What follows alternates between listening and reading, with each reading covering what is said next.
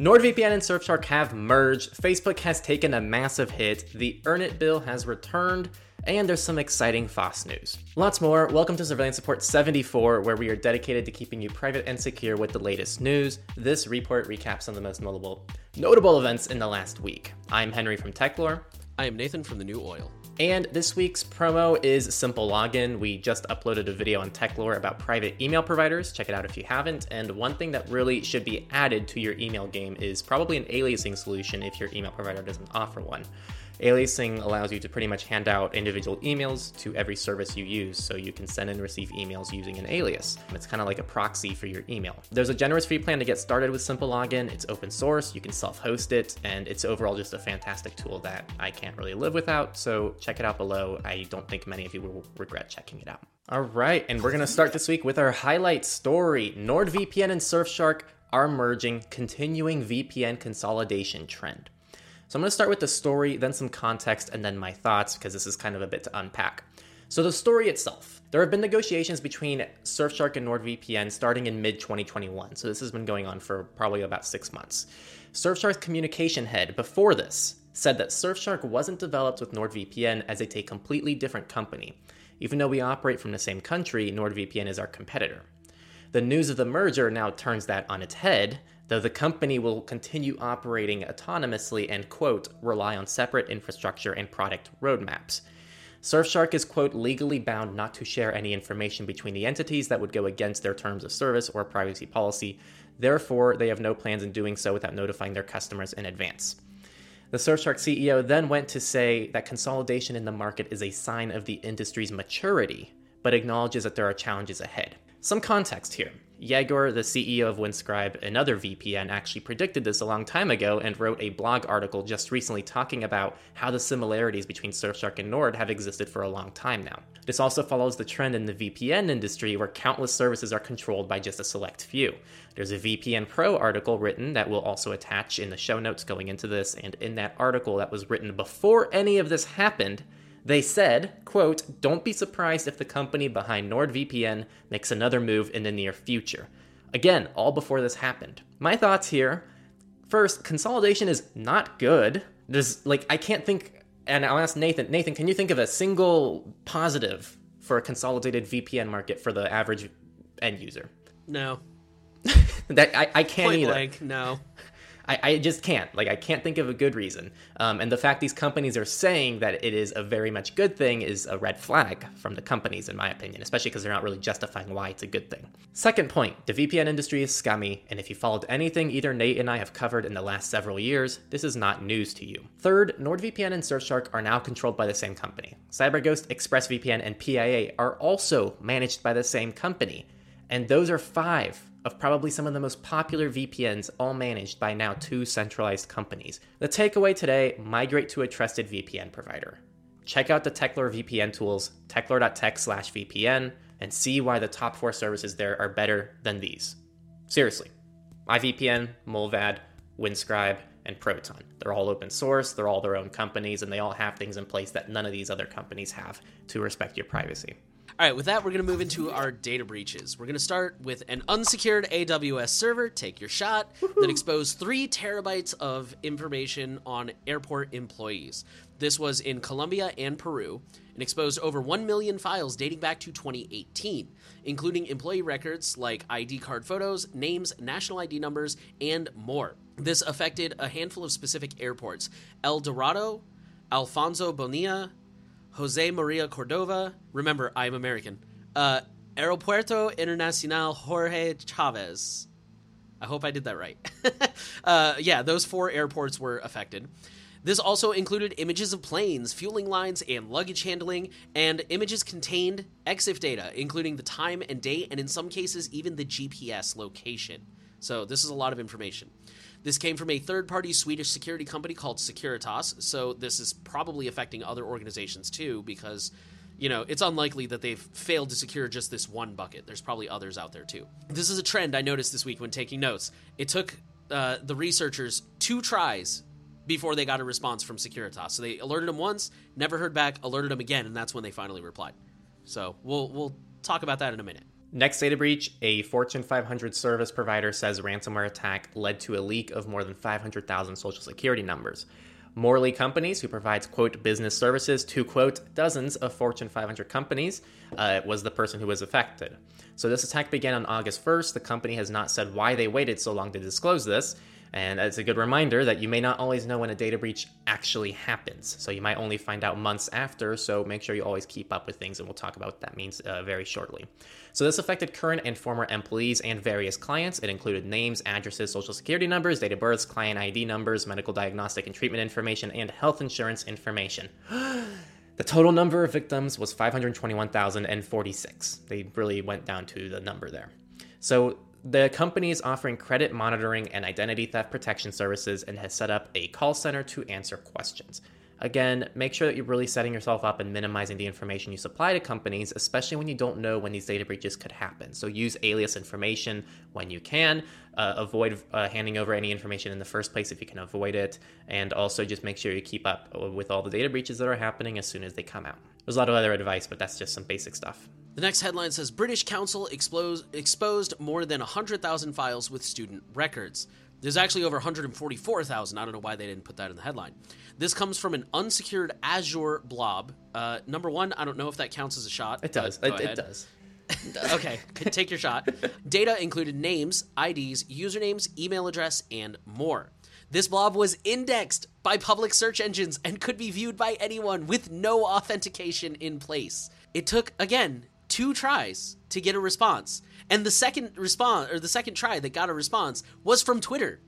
So the researchers, again, reached out to these people and said, hey, your stuff's broken, never heard back, tweeted at them, and that's when it got fixed. So the reason I wanted to highlight that this week is because when that number kept popping up, it just shows you how poorly these companies take security, which is hilarious because every time there's a data breach, they always have a public statement that's like, we take the privacy and security of our customers very seriously, but we can't even be bothered to respond to security researchers that are trying to alert us. So yeah, just remember, these companies will never care about your data as much as you will. So like Henry was saying, think about what you're handing over, try to obscure it, use masked email addresses like simple login, random usernames, don't reuse usernames, just try to give them as little information as possible because they just don't care. Also, just want to emphasize, those are student records. Yeah, that makes it even worse. Yeah, these weren't just adults, these were student records, just to emphasize that. But think of the children. We need to ban encryption because the children aren't safe. Even though, remember the one time there was a data breach that exposed student addresses? That actually happened multiple times. But yes, Signal and WhatsApp are the problem. Mm-hmm. Okay, off my soapbox. Our next story comes from Switzerland, where the public transportation platform Postbus also exposed customer data. They use a program called Ticket Control, which is a management service for catching people who are trying to skip the fare, and it's online connected because if you've been identified and flagged, you are able to contest the ruling by uploading proof that you paid for a ticket. This vulnerability would allow attackers to essentially man-in-the-middle data because of a, quote, insecure direct object reference vulnerability. IDOR vulnerabilities are access control security issues that arise when an application has the capability to use user-supplied input to influence objects directly, including database objects and static files. Okay, I think I had that wrong, actually. I think it's basically the part where you can upload your proof that you paid. They can abuse that to extract data. So Postbus did actually fix this the first time they were contacted, thankfully. Did not take 2 tries. Our last data breach story of the week, Telco was fined 9 million euros for hiding cyber attack impact to customers. So this Greek Data Protection Authority has imposed fines of almost 6 million euros, as well as 3 million. It's pretty much to 2 different I think one of them is the parent company. That's why. Got it. Okay, that makes more sense. And pretty much OTE, I think, is the parent company. Got it. Thank you. So this was they were fined for leaking sensitive customer communication due to the cyber attack. The incident happened in 2020 and involved social engineering via LinkedIn and then later brute forcing the target's credentials. Once in, they stole almost 50 gigabytes of data over 5 separate occasions, including rough location, age, gender, plans, ARPU of subscribers, IMEI and MZ and connected tower for subscribers, and a lot more. So it was nice to see, I guess, something happened to a company that was affected by this and didn't alert their customers. That was kind of a theme this week. Lots of these companies were hesitant to alert people of something that went wrong. And actually, just kind of a thought experiment, do you think that companies are discouraged to report data breaches because of fines? Do you think that's like kind of a double-edged sword of like imposing these strict regulations on these companies? I think companies are discouraged from reporting it because every time they do, they lose shares or they lose value. Like every time a company reports a data breach, they get a hit in their stock prices. And then on top of it, there's a betrayal of user trust, because then users are like, oh, is this going to happen again? So I think in general, yes, they are widely unintentionally discouraged from reporting data breaches, which sucks, because then you end up with these like Uber things where I think it was Uber had like a driver's license leak back in like 2016, and we didn't find out for like 5 years. Yeah, but I all those things you said I agree with, but wouldn't strict fines only make that problem worse? I don't think so. Personally, it seems to me like companies have just come to accept fines as like a cost of doing business. Like, there was a story, I think last year, where Facebook was fined, and they contested the fine, not because they disagreed with the ruling, but because it was more money than they had set aside for the fine. And so, yeah, like a lot of these companies, I think the fines are just the cost of doing business. I think it's all the other things that I mean, I'm sure the fines don't help, but I don't think that is the main thing discouraging them. At least that's my opinion. On that note, we will move into companies, and we're going to start with a story that kind of made the rounds a little bit this week. It says Facebook's daily active users fell for the first time in 18 years since the company started. So, Facebook, unfortunately, it doesn't seem like a very big jump. Facebook used to have 1.93 billion active daily users. They now have 1.929 billion. Still too many people using Facebook, but hey, it's a start. It's the first time ever they've lost users, which I think is great. Shares also fell by 20% of their value, which cost the company about $200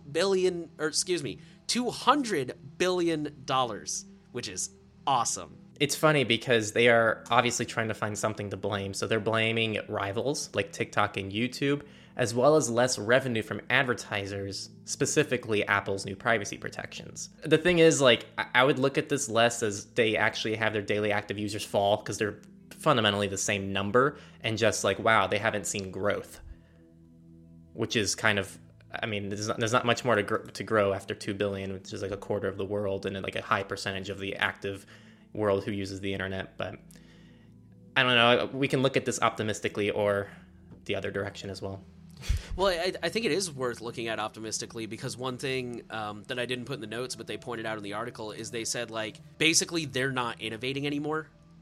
Like, Mark Zuckerberg pointed out, or somebody from Meta pointed out, they're like, well, we're going to introduce, or we are introducing video content to compete with YouTube and TikTok. But at the same time, they're like, in the past, every time we've rolled out a new features like stories, I don't know if anybody remembers that, Facebook rolled out stories, and all of a sudden everybody rolled out stories everywhere.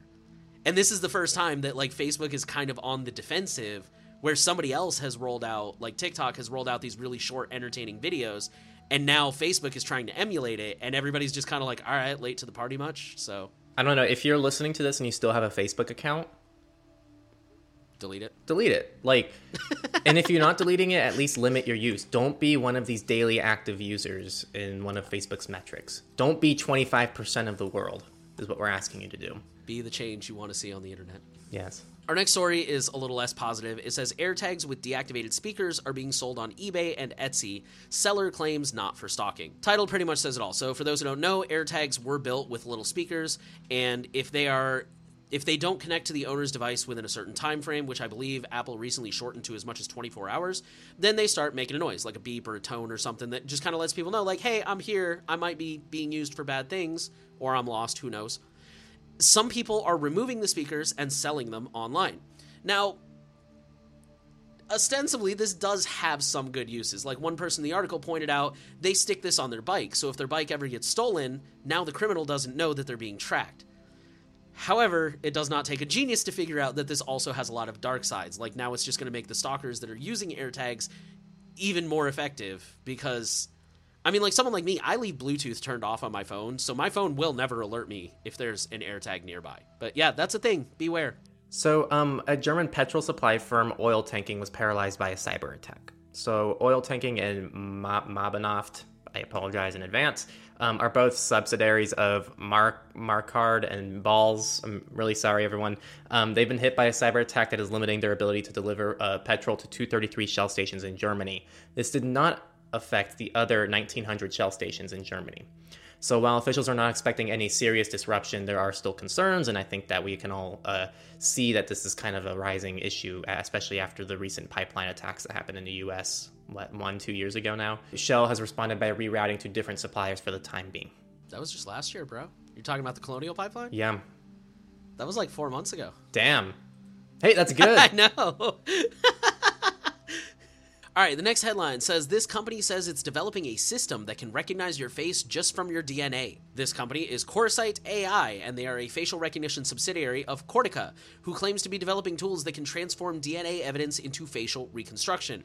They also claim to be developing a voice-to-face technology, which I think is kind of the same thing. It just takes voice recordings and says what your face might look like, and a gait recognition system. They are specifically marketing to government and law enforcement, shocker, and their advisory board has only 2 members, former CIA Director James Woolsey and former Assistant Director of the FBI Oliver Revel.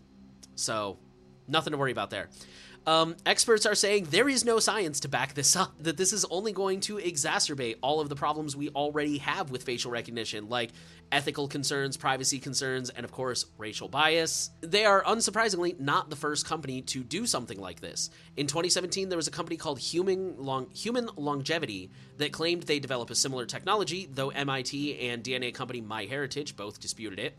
There's also a company that's currently in use in law enforcement called Parabon Nanolabs, and they provide this DNA to physical description service to law enforcement.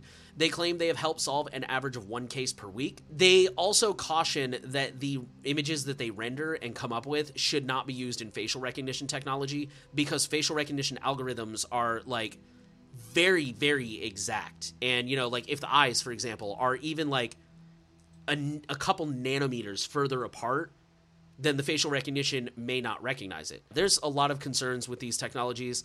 In the article points out, it's not so much about this particular company and this particular claim. It's more about pointing out that this is the trend that we're heading towards, which, of course, longtime listeners know full well. This is the trend we're heading towards, where people are very focused on having technology save us and do all the work. And there's not a lot of oversight, and there's not a lot of skepticism surrounding these technologies, unfortunately. So that is something to be aware of as we continue to move forward. And our final company article, Shaw has joined Firefox's trusted recursive resolver program. So Shaw Communications Incorporated is a Canadian ISP. They have partnered with Mozilla to provide Firefox users with DOH services, DNS over HTTPS. We think and assume that this means that they'll likely appear in the drop-down list of DNS over HTTPS providers in Firefox for Canadian users sometime in the foreseeable future, but that's just our best guess. With that, we will move into researchers. This was another big story that got a lot of attention this week. Researchers use GPU fingerprinting to track users online. So this was a research team composed of citizens from France, Israel, and Australia. They used 2,550 devices and were able to fingerprint 1,605 of them for 28 days. According to the article, if I understood this correctly, the current average for like a single fingerprint is about 17.5 days. So this is a huge proof of concept with bad implications. They call this technique drawn apart, by the way. It uses WebGL and, quote, short GLSL programs executed by the target GPU as part of the vertex shader to overcome the challenge of having random execution units handling the computations. Hence, the workload allocation is predictable and standardized, unquote. So in other words, they basically use WebGL and like short, specific executions on the processor that they can use as a consistent benchmark to identify you. Fingerprinting GPU is particularly worrisome because, unlike a lot of other common fingerprinting elements like your screen resolution or your time zone, hardware configurations like this are difficult to change, or at least difficult to change regularly. Like, you can change your time zone every day, or you can change your screen resolution every hour, but you're probably not going to pop off your computer and throw in a new GPU every week. This is really worrisome, and hopefully now that this research has come to light, it'll be something that in the endless cat and mouse, people will start to think about, well, how can we outsmart this and what can we do to prevent this? And our final research article for the week, more companies are using multi-factor authentication, and hackers are looking for a way to beat it. This is mainly just to illustrate that multi-factor authentication is becoming more common, and we know because attackers are starting to find ways to break it. So we recommend investing in a hardware key if you can, but at minimum, you should be using TOTP. And there's a whole TOTP guide on the TechLore channel if you want to look into that. All right, and with that, we're going to move into our politics section. We're going to start out with an unfortunate story. The Earn It bill is back. So yes, unfortunately, Senators Blumenthal and Graham will not let this thing die, and they have brought it back again. For those who have missed all of this, the Earn It bill is basically just a U.S. encryption backdoor. That's really what it comes down to. I forget what it stands for. It doesn't matter. The point is, it's a backdoor for only the good guys, which anybody with a modicum of common sense knows there's no such thing. Call, if you live in the U.S., do not email, call your politicians and tell them you oppose it. You probably won't get a hold of them personally, but you'll get a hold of their assistant and just say, I'm a voter in your district, and I want to express that I hope they vote against the Earn It bill, and they'll take down, I think, your name and your zip code is all they ask. No, they didn't even ask for your name. I think they just ask for your zip code. So call your politicians, let them know that you oppose this thing, tell them to vote against it. And if you don't want to, not that this discounts what Nate just recommended, but if you just know you're not going to be calling people, at the very least, donate to the EFF because they're also fighting a big legal battle about this right now. Yes. So that's like the bare minimum you can do if you're not going to do that. Thank you. Yeah, $5 here, $10 there. It adds up. The next two stories are kind of linked, so I'm going to start with the first one. Civil rights groups have launched an effort to stop the IRS use of the flawed ID.me facial recognition technology. The title says it all: the fight for the future and the algorithmic Justice League, that's a cool name, Epic, and others have launched dumpid.me. That's the link, dumpid.me, as a petition to get the IRS to stop using ID.me. And as of last week, I think we covered they were planning to at least halt it until they decide what to do, but it's kind of unclear what's happening with that at the moment. You said Algorithmic Justice League is a really cool name. The girl who started that is the focus of the Netflix documentary Coded Bias, and if you haven't seen that, I totally recommend it. It was a really good watch. Ah, very cool. Yeah, super great. Yeah, that's and cool. It explains everything that's wrong with facial recognition, so 100% recommend for anyone who hasn't seen it. Yeah, and so the second story is kind of the unfortunate side of things. It's not just the IRS. The U.S. government wants your selfies. So as the title says, it's not just the IRS. Facial recognition is already in use with over 20 federal agencies in the form of login.gov, which is run by the General Services Administration using LexisNexis, cool name as well, though not cool ambitions, and they offer no offline options. That doesn't even include all the specific state options, like unemployment insurance and whatnot that's used within each individual state. So it's good that this is starting to get attention, but this is really kind of a deeper problem than just ID.me on the IRS website. It seems like there's facial recognition and things like this used on a lot of federal agencies and even some statewide agencies. So we got to stay on top of this, and it looks like this is kind of just the beginning of this fight, and we're probably going to see this really start to unravel in the next 6 months or so. I do want to add, I know we're very pessimistic here.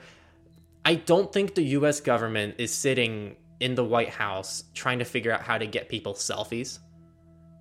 I don't think that's the goal here. I think the U.S. government just isn't tech savvy, and these companies are offering them the most convenient way to verify user identities.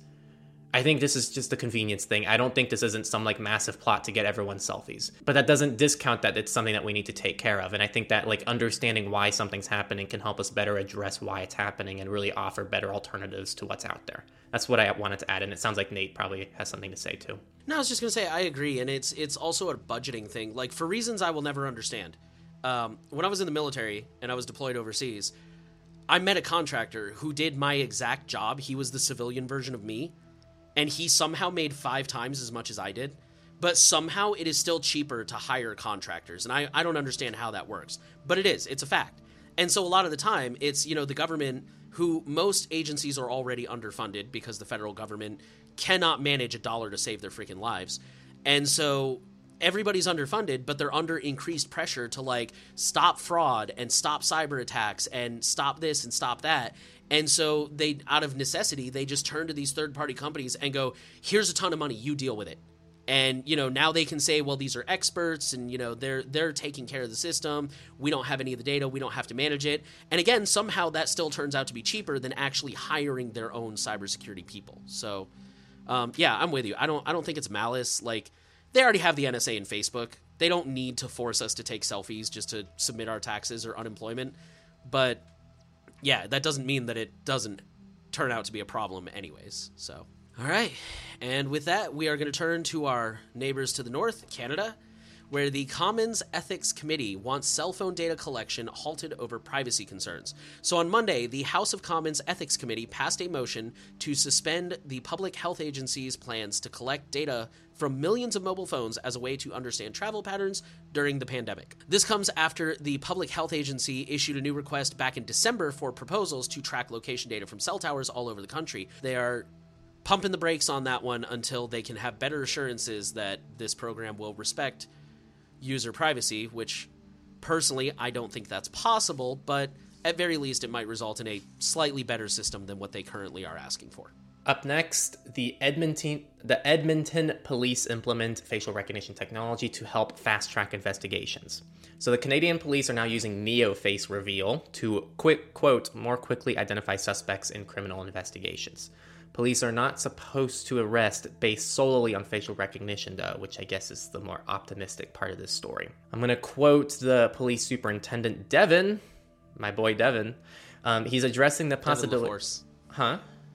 LaForce, Devin LaForce. No, he's just my boy Devin. What are you talking about? You do you, bro. So, my superintendent boy Devin is addressing the possibility of privacy and security concerns from the public, saying that the use of the new program adheres to all privacy laws and is conducted in a secure manner.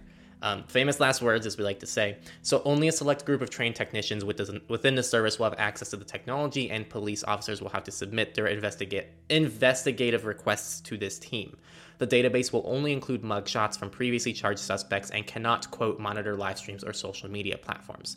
The system is already in place, and it's being used to identify 3 suspects. So of all of the facial recognition technologies out there that we've seen, this does seem to be a slightly better one, but it still doesn't really address pretty much most concerns we have with facial recognition. Sorry, Devin. We got to work this out some other time. Okay, our next story comes from Germany, and it's a slightly misleading headline. It says, Core orders websites to stop embedding Google fonts for GDPR headline. So the ruling, the exact wording of the ruling is this, quote, dynamic IP addresses represent personal data for the operator of a website because, in the abstract, he has the legal means that could reasonably be used to, with the help of third parties, namely the competent authority and the internet access provider, identify the person concerned based on the stored IP, to have the address determined, unquote. So in other words, they're saying IP addresses count as personal data because you can figure out who that IP address belongs to. As a result of this, a German court in Munich has determined that a specific website owner was violating GDPR by using Google fonts. Because when you use Google fonts, this allows Google to see the IP address of the user without user consent. From what I could tell from the article, they didn't explicitly order websites to stop embedding Google fonts, but they did lay down the legal precedent that, like, hey, this counts as personal data. So either you're going to have to start getting user consent, or you're going to have to stop using Google fonts. All right, and then our next story, I think, also comes from Germany. It says that, I am totally going to butcher this name, and I'm so sorry. There's a politician named Renate Kunast, and she has won a, quote, important victory against Facebook agitators. The Federal Constitutional Court has ruled in favor of Kunast in her dispute over insults directed at her. As a result, Facebook is likely to be obliged to hand over further data on users who insulted Kunast online to the Green Party politician. Basically, she is upset because people called her names on Facebook, and she has successfully convinced the court that now Meta has to hand over that user data so she can sue them. And I mean, for the record, if I'm wrong, go ahead and let me know in the comments, but from what I could tell from the article, these were just run-of-the-mill comments that any politician should expect to get online, which I'm not saying that gives people an excuse to be crappy online, but I mean, this is kind of one of those things where, like, I'm pretty sure we've gotten worse comments than what these people said about her, or at least I know I have. So, I don't know. I'm getting good ideas. What, move to Germany? No, yeah, move to Germany. Take YouTube to court and get all of you nasty commenters information. Oh, it's going to be great. We're going to make an epic... No, it's... Seriously though, like I said, I'm not trying to say that, just suck it up and deal with it. But at the same time, it's like, is it really worth violating people's civil liberties and privacy just because they called you some mean things online? Like, get over it, man. Yeah, and I guess like it's easy to think of, if you're not if you're German, you can probably very easily have the context behind this story. But I guess to kind of tie this story, we have a majority U.S. audience. If you're in the U.S., the last presidential election, the 2020 election, pick the candidate you don't like. Now imagine that candidate was going to court trying to sue social media companies to get the information of everyone who spoke against them. That's what this story is. And just literally spoke against them. Like, I've called candidates horrible names, usually moron. And, it's not even like they were conspiring to, kidnap her or something. It's like they were literally just saying this person's an idiot. And the final article, SIM Card Registration Act was approved, including mandate for social media users to register real identities. Not a great headline. So this is in the Philippines. So the Philippine lawmakers have approved the SIM Card Registration Act, which mandates the registration of prepaid SIM cards for electronic devices and social media accounts. The bill also has a section that mandates social media users to register their legal identities along with their phone numbers when creating new accounts. This move was made to aid authorities to track and dissuade the use of prepaid and postpaid SIM cards from criminal and fraudulent activities, as well as curb online trolling and disinformation from anonymous social media accounts that seem to proliferate their country. On a personal level, this is like not a vibe, because I heavily, and many of us very heavily rely on prepaid SIM cards, especially in the US where that's legal, in order to bypass a lot of this nonsense. So this is definitely a bad thing for privacy, and it seems like a very short-sighted approach to try to curb trolling and disinformation, in my opinion. That's going to finish off politics. We're going to move over to FOSS, free and open source. First article, Mozilla is adding multi-account containers to their VPN offering, which is actually really cool. I'm a big critic of Mozilla VPN because it's just Molvad, but this is actually really cool. For those who don't know, Firefox has containers. So you can pretty much open tabs designed for just a specific use case, and it's compartmentalized accordingly. So you can have one for personal, work, school, etc. This now directly integrates with Mozilla VPN, so that you can have a tab on a per server basis and separate the IP address. Very cool feature. I'm glad that they actually took Mozilla VPN and integrated it with something to not just be a rebranded Molvad. So I'm now a little bit more open to the idea of Mozilla VPN with this feature. There's also a line at the end. Oh, thank you. They will also add multi-hop to the mobile versions of the browser. Okay, our next story comes from Proton Mail, who has introduced a new Proton Mail bridge. I have Proton Mail on the Linux side. It seems to have auto-updated, which is nice, and installed the new bridge, so it was very seamless. I didn't have to re-log in, reset up Thunderbird or anything. Honestly, it's basically just prettier looking from what I could tell. It's got all the same settings, it's got all the same stuff. It's just a more modern design. The only feature I saw that was new, at least from what I could tell, is now it gives you a snapshot of your storage space, which I don't really have a use for, but I guess some people would appreciate that. So, I mean, it looks nice. It's cool. And Angry Henry has said, when are we getting ARM64 support? So, Henry smash. Yeah, no, this is, I think you don't realize how terrible ARM support is for things until you're actually on a system that's ARM only. Next two stories are kind of linked together. They're about open source vulnerabilities. The first one is a high severity vulnerability is found in the Element Desktop 1.9.6 and earlier. Element is a Matrix client, for those who don't know. There was an issue with Electron and opening downloaded files that allowed for RCE under the right conditions, and Matrix described the exploit as complex, but they don't believe it's been used in the wild. Either way, you should update it if you use Matrix and you're on Element. And second, they are finding vulnerabilities in open source projects. That's just the headline. The Open Source Security Foundation has announced $10 million in funding from a pool of tech and financial companies, including $5 million from Microsoft and Google, to find vulnerabilities in open source projects, which is very good. It's very exciting. And if you're asking why Microsoft and Google are donating to something like this, it's because that they're also dependent on a lot of open source projects. So they have a direct incentive to help at least some open source projects. Also, a lot of Google's stuff is open source. People don't know that. Not like their web clients and the stuff that we complain about, but if you're on Android, it's based on AOSP, which is open source. If you're on Chrome OS, it's based on Chromium OS. If you're on Chrome, it's based on Chromium. So there's normally open source behind the scenes on a lot of Google's products. And with that, we will go into our Misfits section. We have only 3 stories this week. We're going to start off with 277,000 routers exposed to eternal silence attacks via universal plug-and-play. I'm going to quote the article. A malicious campaign known as Eternal Silence is abusing universal plug-and-play, turning your router into a proxy server used to launch malicious attacks while hiding the location of the threat actors. Out of the 3.5 million UPnP routers found online, 277,000 are vulnerable to UPnP proxy, and 45,000 of them have already been infected. So the moral here, keep your firmware updated. We talk about that all the time. And turn off universal plug and play. I don't know when it will come out, but I am actually planning to do a Wi-Fi, home Wi-Fi hardening guide, because a lot of people ask, like, especially around the holidays, I think everybody got new routers, and they were asking, like, you know, what can I do to make my home Wi-Fi better? And so I'm going to come out with a guide for that. And it's going to include things like turn off these settings in your router if you have them. So, yeah. Just turn off anything you're not using, really.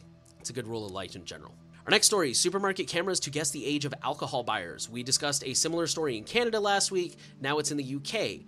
Quote, tested on more than 125,000 faces aged 6 through 60, the algorithm on average guessed their age to within 2.2 years, 1.5 among 16 to 20-year-olds. The article doesn't really go deep into privacy concerns, but there are plenty, of course. As always, the main thing I want to know is, what are they doing with the data?